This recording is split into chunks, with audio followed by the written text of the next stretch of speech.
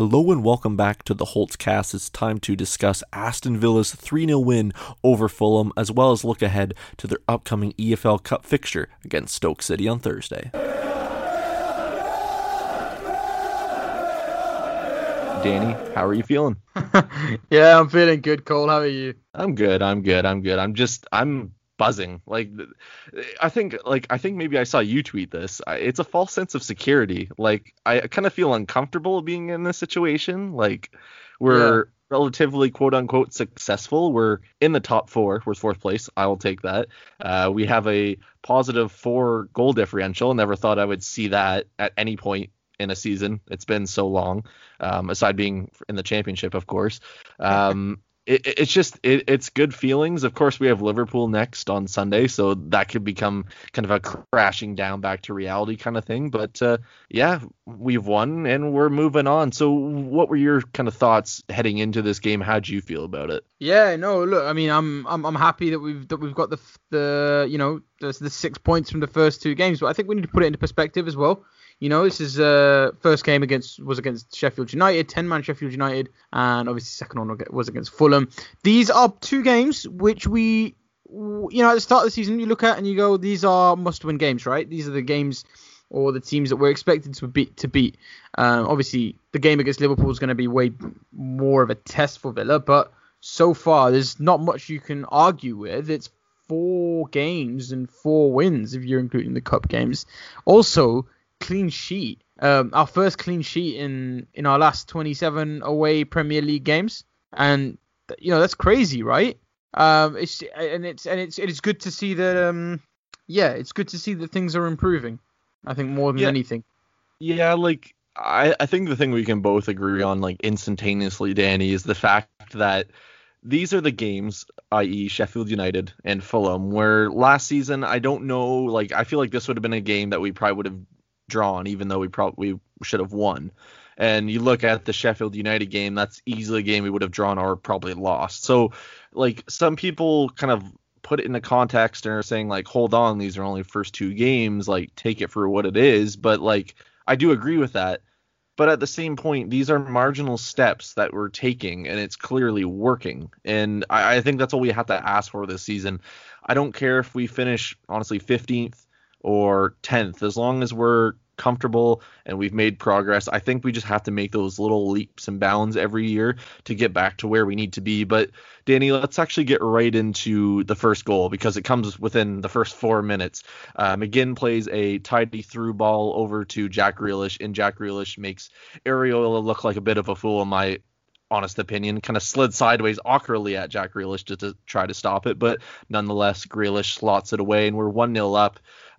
An interesting really start to the game, because even before that, we were a little bit all over the place. We looked like we'd be on the back foot, and even statistically this game, of course, we looked like we're on the back foot, but it was a different story. But getting back to the goal, Danny, what were your thoughts on how Grealish took it, and how'd you feel right after it went in? Yeah, I thought it was a good team goal, first of all. I just thought, as much as Jack Grealish has done brilliantly there, John McGinn's assist was beautiful. The way that was just gone over the Fulham defence. But immediately, you just think Villa's come out there straight away with more intensity. And that's great to see. You want Villa straight in there with the energy. You want Villa to put something away. And, for Jack, I don't think he scores many Premier League goals. Or I don't think he's... I don't think he had done, actually, since that West Ham... when that West Ham game happened at the end of the season? He went through a long period of time before that where he hadn't scored anything. So I think for him to get... Yeah, exactly. So for him to get one in and tuck it away against Fulham, it's good for him, because it means that maybe next few games now he's already seen the net, something perhaps that, a couple of players in our team would also need to do. But I think for Grealish to do that, it's brilliant. Great finish.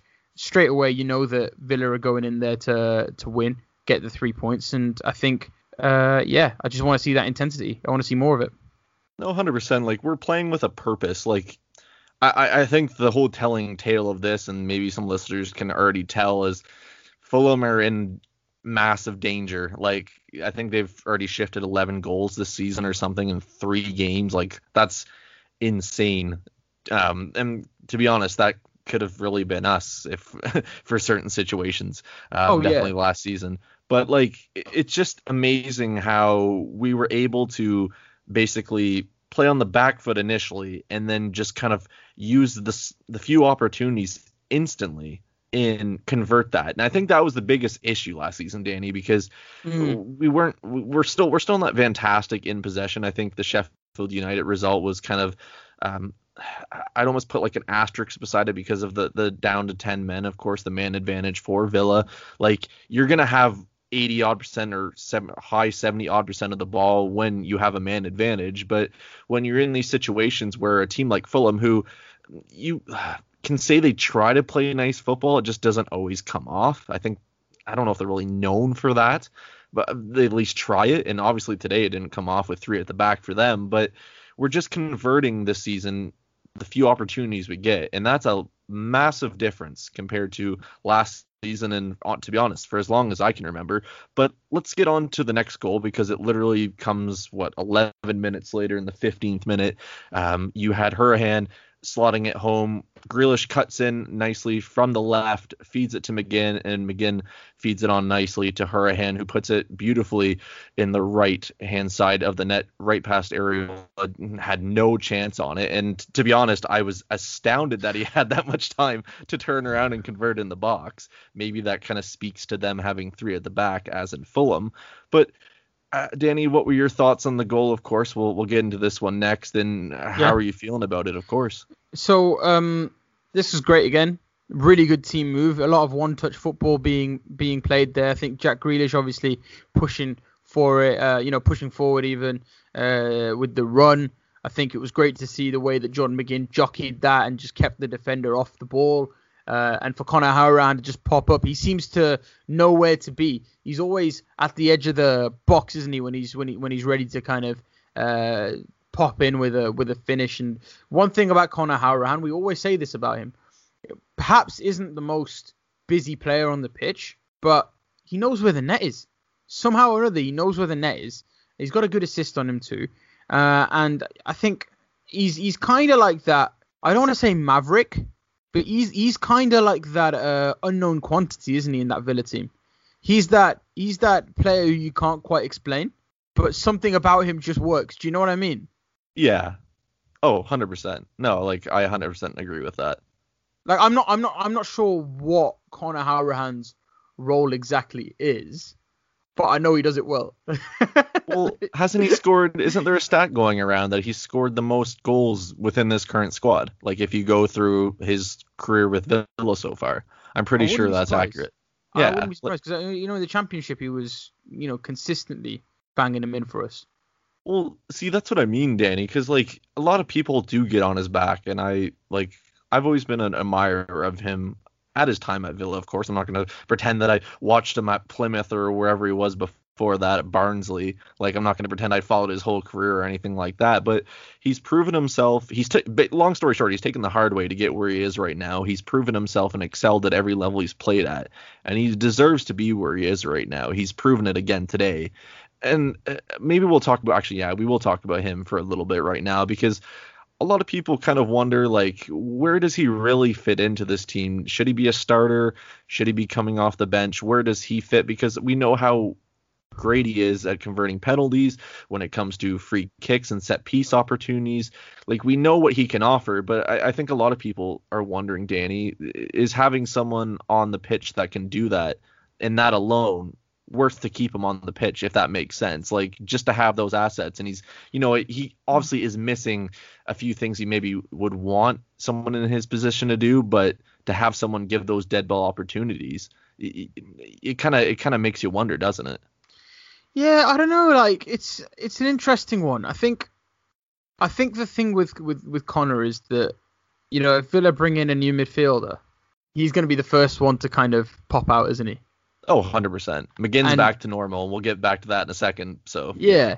But I think with Hourihane, he's kind of like, he seems to be that link between the midfield and the forwards. Like, it's not like he's lazy. He'll get back and defend and do what he needs to do. But you're not going to see him putting in an amazing slide tackle in the way that Douglas Luiz or a John McGinn or a Nakamba is. But what I do like about him is his movement seems to be on point. You know, when Jack Grealish is moving forward, Conor Hourihane knows where to be. He knows, how to be dangerous when linking up with the striker.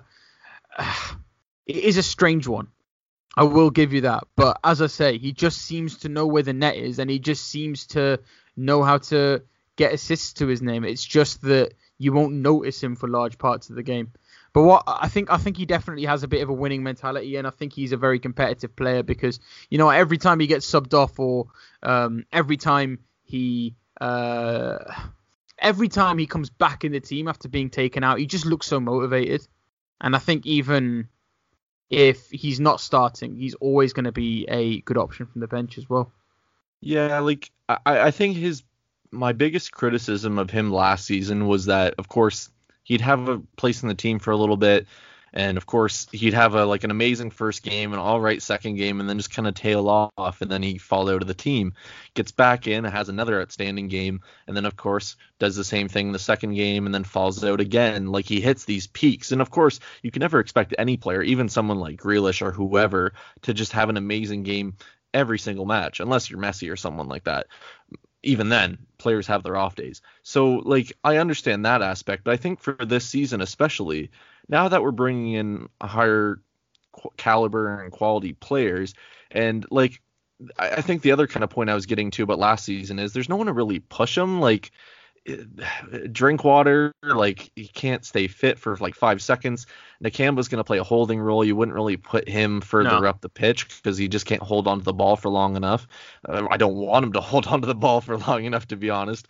So I think Connor can probably be honest with himself, if I can get that out correctly too. And he probably knows that someone is probably on their way in the midfield as well. It just seems like that's what's going to happen next. That's what all the rumblings seem to be with Loftus-Cheek or Barkley or whoever might come in. So I wouldn't be surprised if someone of that ilk comes in next. But that does benefit Hourihane as well because, like we've said, I don't know how many times, the more competition, the more quality we're going to get out of these players. Yeah. It's going to push them on, and I think that helps for him because, if in my opinion, if someone like a Loftus-Cheek or Barkley comes in and Hourihane just keeps having fantastic games, it might keep one of them out. It might shift over to McGinn. We don't know. No, but we saw that today, right? We saw that because Bertrand Traore comes in against who was it? Bristol City, goes and scores that goal. Good game, fair play, right? Such a goal. But, yeah, it's not such a great goal. But at the same time, we see the starting lineup. He's not in the starting lineup. Trezeguet starts. Trezeguet's been in good form. I mean, he had a good game again against Fulham. Yeah, maybe he didn't pop up, up front as much as you would have seen, but he might have got an assist today. And also he made a couple of good tackles, right? Dean Smith hasn't gone, right, I've signed Bertrand Traore for 17 million, get out the squad, Mahmoud. Do you know what I mean? That's not what's happened. Dean Smith's gone, well, you know what, you're playing well as it is. Keep playing well. And, keep Bertrand at the team. Do you know what I mean? Well, I think they're fair like that. And John Terry, even after that Bristol game, said, look, now that there's more talent around, now that we've upgraded in that sense, the lads are way more competitive, and it just inspires better performances. Well, that, and it increases our quality coming off the bench. Now, that is obviously something we still need to improve on, but it's so nice now to know Trezeguet worked his bollocks off today, and I thought he actually had a pretty good game. I didn't really have any issues with him. He works hard. I don't know, ever since restart, he's kind of come on to one and just shown a completely different side. Maybe it was a betting in period. Who knows? But he's showing something different, and it's just so nice to see him coming off and then Traore coming on. It's just such, and when he comes on too, the difference in quality is astounding. Nothing against Hata, nothing against El Ghazi. I respect for what they've done. Thank you for your service. Of course, El Ghazi will still be here, I would assume. Hata maybe not, with how things seem to be going on media speculation wise. But it's that time to improve the quality of the team and kind of lessen the quantity, because at some point you kind of have to shift one way or another and make a decision of how you want to go. So I'm happy in that regards. But let's get on to let's get on to the disallowed goal for Fulham, because Yeah, let's do in my that. opinion it's a disallowed goal. Like, but that's kind of what you expect of Mitrovic as well. Literally was all over Konza and just kind of bullied him to the ground. Yeah. I guess the one thing, Danny, shouldn't Martinez have done better? Does it fall on Tyrone Mings? Like, where does Yeah. I don't want to blame anybody, but like, where does it lie with them? So Because I think a lot of people are feeling once that went in, like, oh my God, Martinez had an error. Like, what's that going to do? Like, now we're going to lose. Like, I'm not going to lie. I think a few people felt that way. I feel like it's a bit unfair because that goal gets disallowed. So I think what happens is the ball comes in for Mings. Mings trying to get to the ball. He sees Konza's down, so he now knows, oh no, I've got to mark two players now. So I think at that, with that panic, Mings doesn't head it out, and because he's kind of in the way of Martinez. Martinez thinks Mings is going to get his head to it. Martinez is shocked, but he manages to save the ball with his stomach almost. I don't think it's a fumble. I think he's tried to get to the ball, and obviously off the rebound, it's tapped in by Cordova-Reid. But I think it's one of those where it's like, if Konza doesn't go down, if Mitrovic doesn't bundle Konza, are we going to be in that situation in the first place? That's what I don't know. If I'm a Fulham fan, I'm very upset there, because yeah, Mitrovic does not need to do that. Well, like, to get on to kind of a Fulham perspective for a second, I've never seen a team 3 games into a season already have their heads down. Like, I don't know if you caught that, but there are a few instances, and I'm like this Fulham side are already like how 2020 as a year is. Like, if you're gonna compare a team right now, they're they're up and around there in terms of luck. I thought they were fighting, but I think they just came here with the worst attitude. Like, when they went down, there was more of an emphasis on fouling Villa and, just having basically just mistimed challenges all over the place, rather than doing what they should have done, which was concentrating on on getting a goal. Villa were patient, and I don't think Fulham could keep up with that patience. They had 6 bookings, Cole. Like, it just wasn't right. Like, they were just all over the place. Well, I think the thing with them too, Danny, and like, I don't want to get too deep into Fulham, because of course Fulham fans could be listening to this and tell us we know nothing. That's fair enough, because I don't know a load about Fulham. I would never say I do, but like, when I look at them, they are so championship. Like, let's bring up the Tony Khan tweet now, or tweets now, because it kind of all ties in together.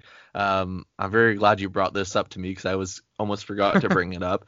He basically, if no one has seen it yet, I highly recommend going on Twitter and looking at them, because he basically just, said like, sorry, we'll play better going forward. Like, our signings haven't worked out with the COVID stuff, yada, yada, yada. And then people are kind of saying, fair enough. Some people saying like, what's going on transfers? And he basically just kind of gave the whole playbook away to the mass public of saying, this is why they haven't signed like 5 different players, injuries, COVID, yada, yada, yada. So, an interesting perspective of how to, in my opinion, put pressure on your manager. So Yeah. like, I think 2 goals in, I think as Villa fans, we've seen maybe we've seen Fulham play already twice this season, and the overwhelming thing was that the defense was not all there. When Villa go 2 up, you kind of think, okay, it was a bit too easy. Yeah. By the time the 3rd goes in as well, at that point you're thinking, what is going on? As good as Villa have been so far this season, I don't think Villa even got out of second gear. I don't even think we got out of first gear. They're just the whole Fulham tactics that I got from today. It was so easy to defend. It was literally lump it up to Mitrovic and see what happens. Because as soon as the ball really fell to anyone else, like, the quality is just like, it's not there. But the centre backs, they just couldn't keep up with anybody, could they? Well, I think this is the first time, I could be wrong, but I think this is one of the first times they've tried playing 3 at the back. So it could have been an over kind of estimation of Villa, kind of being a little cocky, saying this is the time we're going to switch formations and start going into this format and move forward. And pardon? They were scared. That's why they went 5 at the back. Yeah, but like I Not don't of even Villa, know if of it's conceding scared or goals. stupidity. Like I, I don't know. Like it's one of those situations when I look at it and you're playing your fullbacks as wingbacks when they're not really wingbacks, and you don't have the most mobile center backs. And like I'm not going to sit here and say Villa are amazing by any means because we've already kind of said like we didn't really have to get out of second gear. It's just like they're just a mess, and I think we're going to see a lot of this season. Kind of going back to Villa is I think when you're looking at no fans in the stadium, I think, like, of course, we saw it after Project Restart started. I think it's going to have more of an impact. I think you're seeing shorter preseasons coming into effect because I still think some teams are treating this as their preseason in that mentality. Man I City. think, yeah, well, according to Pep Guardiola, yeah, apparently Leicester just sat behind the ball the whole time. Anyways, 5-2, but whatever. Um, We don't have to worry but about them. We don't have to worry about them. We're top four. They're down yeah, they're somewhere else. mid-table fodder, so we don't have to worry about that. Oh God, I can't wait to watch us lose like 5-0 to Liverpool and have a negative goal differential again or something. Top four back. But before Yeah. we get on to the third goal, Danny, I'm just gonna go to Twitter.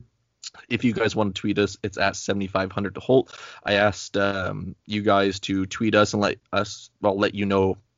us know your thoughts, I should say, if I can get it out correctly, your thoughts on the match. And I'll just read out three I think I favorited here. So the first one is from Colin Frederick. He says, fantastic win that we truly looked dominant. I believe it's worth noting that Sheffield United and Fulham very well could be in the bottom three. Nonetheless, up the Villa. Very excited about Traore. So much flair. The amazing Villa, as he is, I think it's a he, as he is so-called titled, saying Ollie may not have scored, but he gallops like a thoroughbred and stretches play in that final third, allowing our midfielders to get forward and menace. Absolute pedigree player. Once he finds the net, he'll be unplayable. And we'll get on to Watkins actually in a moment here because I think that is a decent talking point. And the final one comes from Tabby saying, great win and some good passages of play. But if we allow Liverpool that many crossing opportunities from their two fullbacks, we'll get battered. So, and we'll touch on that a little bit later, briefly kind of mention the Liverpool game on Sunday. But Danny, let's get on to the third goal and then we'll get on to Ollie Watkins because of course, Tyrone Mings just kind of kills the tie right there. Just knocks it in kind of easy as you like, really. Like our center backs were all over them come set pieces and kind of up the pitch. Makes it 3-0, game set match. Like both our center backs have goals. Yeah. Confidence all over the pitch, don't you think? It's a habit now, isn't it? Konza Yeah. scores the first week, and then Tyrone Mings this time round. It's great to see. I don't remember our defenders having such presence from set pieces since we had Richard Dunn and James Collins. That was an absolute madness. Before that, it was Lawson. I think in general we've always had a defender who can do that, and I think we possibly haven't had that for the last 10 years or so. But yeah, I think it was good to see. Maybe this is it. You know, when you come back to that Tony Khan tweet about Fulham wanting centre backs and needing centre backs, like why is Tyrone Mings allowed to run from where he has done straight through the Fulham defence to a point where all he needs to do is tap the ball in? Well, I mean, come on, it was too easy. There was one instance of play later in the second half that I noticed when Fulham would press up, whether it was Mitrovic, Calviero, Decore, Reed, whoever. When they would press, there was one instance where I think Mings played it to Konza. Konza played it back because he didn't have an option to the right. And Mings was easily able to literally bypass the forwards in the midfield and hit it. I think it was right to either Watkins or would have been Trezeguet. It was the easiest ball, and I'm thinking there's no way any other team in this league. Well, I guess we'll wait and see if maybe I have to fix that statement eventually, but there's no way that should get through. It's just I don't want to say it's different calibers of players, but the way our two center backs in Konza and Mings are playing right now, it just looks like they're completely different players prior to last season. I should say probably Premier League experience as well, though, isn't it? It's Premier League experience. They've had the chance to play together in the Premier League. So at the end of last year, and I think Fulham, when you look at it, they've got those jitters, man. This is not a good season to come up, is it? No, Without the fans it's around hard you. to buy players. It's so hard to buy players right now. It's even harder to sell them because you can look at our situation. Like, of course, like Samata's gone. We don't know the full details of that. We definitely took a loss on that. That's obvious. It didn't matter if we're in COVID or not. We've had to pay a Like, it lot of just money, didn't a lot of work out. money. Yeah, like you look at, well, I guess Hotta's the exception because I think like that didn't really cost us what 2 million or whatever it was. Like it's minimal. Lansbury, I guess if you look at the long term, it's kind of a negative as well. Like it's just going to be so hard for every team to shift players that they don't want. Like you're going to have to almost make the deal even more appealing to the other potential squad that wants to buy them in order to shift them on. Like it's just a tricky market. But getting on back to the game, let's get to Ollie Watkins because you said jokingly that you and your dad weren't impressed with him. No, I didn't say I wasn't. I said my dad wasn't. Oh, I'm sorry. Okay, I do But apologize. that's because, to a lot of people, traditionally, your striker is there to be the one scoring the goals. Now, Ollie Watkins wasn't scoring the goals today. He didn't put away, a number of opportunities that he did have. I think the most notable one was probably the Trezeguet ball across the 6-yard box, which Ollie Watkins didn't quite get to. And, we know him as a bit of a finisher. I think the other one was the header that whistled wide. But listen, for me, he was getting in those positions. And it was really encouraging to see. I know he didn't put anything away. And this might come across as not a compliment, but it is. I don't ever remember a game where a Villa striker has had that many chances, genuinely, and not for a while. I'm talking about in the last season, in the Premier League. I can't remember a game where a striker's had that many chances. I think as well, if Ollie Watkins missed all those chances and also was missing for the rest of the game, and that's the only time we saw him, then it might be an issue. But I think in general, Watkins brought so much to the general play of the game. And it's how I feel about Keenan Davis a lot of the time as well, where it's like, it's 2020, man. If your striker's going to be the one to help create opportunities, so be it. As long as that ball ends up in the back of the net, what's the issue? Do you know what I mean? I think just Ollie Watkins' general play was brilliant. He's so good on the ball. You'd be forgiven for thinking, if you look from afar, you'd be forgiven for thinking it was Jack Grealish on the ball. The way that Ollie Watkins carries it sometimes, the way he somehow, despite not being incredibly tall, the way he somehow manages to make something of those goal kicks and battle against the defenders. And also he's another foul drawing machine. Every time he seems to have an opportunity to get through, the defenders have no choice but to pull his shirts. It's two weeks in a row that's happened. So I think there's a player there, personally. But what I was saying was on Twitter, what I don't want is for this to become a thing. Oh, Ollie Watkins needs to get his first Premier League goal. Oh, it's 4 games in. It's another Wesley thing, really. Yeah, exactly. And look what happened once Wesley got his goal, man. He looked like he was gonna get going again. I just think that for Ollie, he needs to get that Premier League goal as soon as possible because hey, we know he's got the talent. He's already done it for us in the cup games. But £30 million, man, it's a lot of pressure on his shoulders.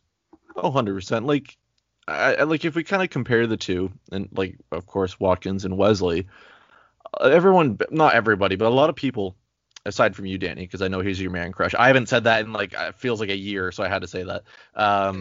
So I'm gonna say that proudly. But everyone, it felt like almost got on his back instantly from literally the first kick of the ball against Spurs. That's what it felt like to me. Now, I don't know what it is about Watkins. I know what it is about Watkins that people are giving more patience to because it's so obvious to see. The opportunities he creates, the chances out of nothing that just seem to pop up, his pace and power on the ball, his link-up play with the likes of Grealish and the rest of the midfield, and of course Trezeguet on the other side of the wing.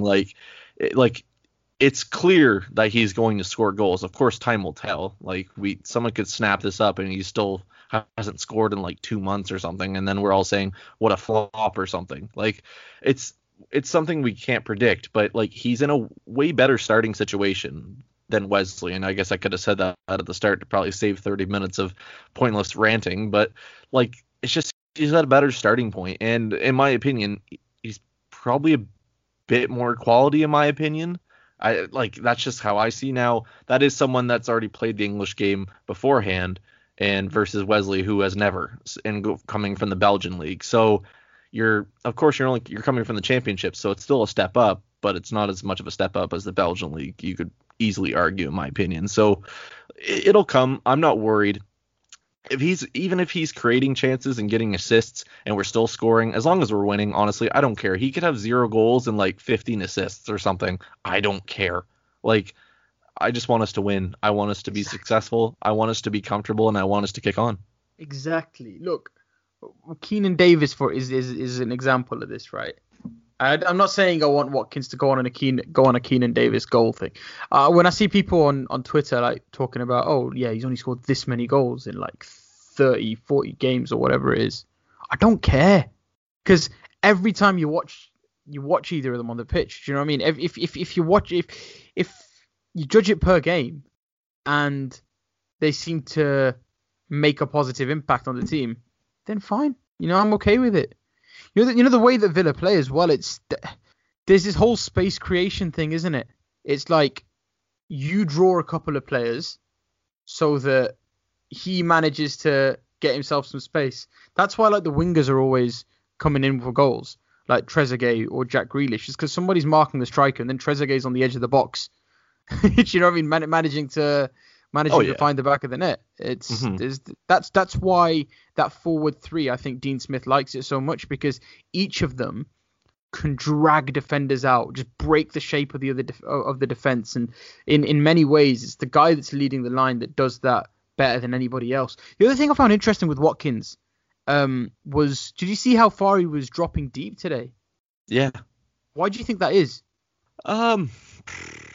Like from what I saw personally, it kind of felt like the whole team kind of dropped back, and then as soon as Martinez got the ball, he literally like ran like lightning. And Martinez, maybe we can talk about this too. Martinez's delivery today is excellent. Like the amount of times he would ping it to the far left in Fulham's end, and Watkins would be on the end of it. Like, it's just great reading of the play by both players, you can say. But from kind of going back to your question about the position thing and Watkins dropping deep, you even look at Grealish and even Trezeguet at points. Like, at one point, or a few points, you could say, there's times where we had, like, no one up the pitch. But when we broke as a unit. And I think that's something even different from what we saw last year, where I don't know how many times, Danny, we would say Wesley's by himself and there's no support, and Grealish can't get close to him because he's just getting closed off. Yeah, it was big time. And what I've noticed, I can't really talk about the Sheffield United game too much, because it's hard to really take that out of it when you had so much possession, as we've said already a few times. But like, if you're gonna break as a unit, link the ball off one another and to create opportunities out of arguably nothing, than it is to the game's changed so much where you can't always just link it up and hit it up to the big man. He's going to hold it up long enough to just knock it onto a Grealish or a Trezeguet, or kick it back to the midfield to a McGinn, a Hurahan, or even a Douglas Luiz a little bit further in behind. Like, we're kind of moving forward with kind of almost in like triangles or squares, if you ever kind of pay attention to that. We're giving opportunities, and that's the one thing I've noticed, especially with Watkins's movement, and even kind of speaking to the wider team, is the opportunities around the opposition box, like Hurahan's goal especially. So, of course, Grealish is coming into the box. He's making that opportunity initially. Now you have McGinn open, Hurahan, Watkins wasn't too far away as well. And I believe Douglas Luiz was sitting on the edge of the box. So there's about 4 options there that, okay, maybe Luiz isn't in the goal-scoring opportunity, but there's players open, and that is the biggest difference. And Danny, before we kind of wrap things up, and briefly we'll talk about Stoke, because, of course, that is on Thursday. We're one win away from moving on to the, round of 16, if I do believe so, myself. So before we get on to that, who is your man of the match against Fulham? I think you could be half tempted to kind of go for Emi Martinez purely for that save, but I'm not going to do that. I think Matty Cash's tackles, that was one thing that I really enjoyed, the way that he was just getting stuck in. I thought he did a really good job of shutting off Fulham. I think the entire midfield, can give themselves a pat on the back. Grealish's runs again were magnificent, but I think I'm going to give it to John McGinn. John McGinn, absolutely bossed that midfield, really did.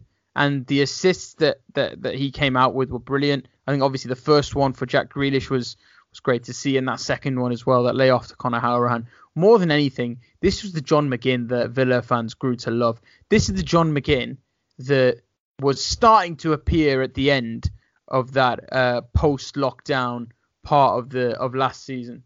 This is the John McGinn that we obviously missed whilst he was injured, and I think despite all of the little niggling bits of criticism from fans, I think that he's really come out there and showed a lot of character, and I think for me, he was the standout player in the game. Yeah, no, 100%. Like, first of all, that pirouette is forever like a highlight, a meme, whatever you want to do. That was naughty. Like that, like that is like you are getting. Yeah, okay, I'm not going to go down that route because it's going to be inappropriate. But anyways, the people get what I mean. Killing it. That's what happens when you're that comfortable in a game. That's when you have that much confidence and perhaps he finally feels like his old self. I think that's the biggest thing. If I'm going to say man of the match, I'll have to give it to Connor today. 100%. Really? Yeah, 100%. He, of course, had a goal and an assist. He assisted the Mings goal. I forgot to mention that earlier. So, and a goal and an assist, creating opportunities, looking deadly from set pieces. I didn't really put a foot wrong, and Moore made that come because he's just on one since the start of this season. So very happy with that. You kind of just have to when you have stats like that, especially when you don't put a foot wrong, in my opinion. So we'll give it to him. But Danny, we'll briefly move on to Stoke because it's on Thursday. So we'll just kind of tie this in. What's your score prediction on that, and how are you feeling about it? We're sleepwalking into another good cup run, aren't we? I don't want another final because we're gonna end up getting dumped out if we do. No, I'm kidding. I think Stoke's gonna be an interesting game for sure. I think they're starting to build a bit more of a reputation in terms of playing a bit of football. Michael O'Neill's done a decent job there. They've got some interesting players in John Obi Mikel playing for them, and I think. How they do? I mean, they got the 1-0 win over Wolves, which obviously was quite a shock to people. They also got that win over Newcastle United, and I think that they're showing that they're capable, and they're doing it in a very Stoke City way. 1-0 victories. So my only thing here is I think Villa have more goals in them than say Wolves or Newcastle at the moment. I think that's the thing. Funnily enough, Villa are scoring right now, and because of that, I am pretty confident they'll beat Stoke City. But Stoke have been really, really good defensively. I think the only goals they conceded were first game of the season against Burton and 2 against Bristol City. Other than that, they've been so solid. Well, that could be because of James Chester too, though. So we're facing obviously our former captain, our leader at the back, John Terry's ex-defensive partner. Center back pairing partner, I should say. So it's going to be interesting from that perspective. Of course, you're seeing a few familiar faces, ex-Premier League stars, of course, as you've previously touched on. Then again, can I just correct myself really quick? Yeah, for sure. Yeah, that even the Burton game that I just mentioned, that was a club friendly, so that doesn't even count. Well, there you go. It's even more impressive. They're still a club, in my opinion, that are maybe trying to kind of swing in the right direction, trying to find their exact identity. And I think right now is they're trying to find that experienced kind of elder statesmen in the game and younger players that can obviously kick on and kind of lead the line and obviously get them higher up the table and obviously back to the Premier League where they want to be. So it's going to be an interesting one. I'm not going to pretend to know loads about Stoke and all this stuff because I think when everyone thinks of Stoke, we think of Tony Pulis, but those days are, of course, long, long gone. But nonetheless, I'm going to go with do I want to be bold and say another clean sheet? I feel like we're getting arrogant here if we say that. So I'll go with a 2-1 Villa win. I think that's fair, Danny. I don't know how you feel, but Yeah, I think, as I say, they beat Newcastle United in that friendly earlier this season. They got the 1-0 win over Wolves. I think that Villa, what I'm worried about is the burnout. Played too much football. It's just coming thick and thin, isn't it? Do you know what I mean? It's just, that's what's worrying me. Now, Villa have almost had a B team to put out, haven't they, each game? I think what Villa will probably do is maybe rest Jack Grealish again, maybe rest John McGinn, maybe even rest Ollie Watkins. But I think what we're probably going to see is Bertrand Traore get another big run out, and I think it's going to be his game to win. So I think I'm going to go for a Bertrand Traore assist, Keenan Davis goal, 1-0 Villa. Oh, I'm getting excited go all over again. You know what? I really like both Keenan Davis and Bertrand Traore. They both look like just brilliant options off the bench. And I hope they shine on. Sorry. No worries. I was just gonna say they actually played really well off each other in that cup game against Bristol City. So maybe that's more things to come in the future as well. So I think that's fair too.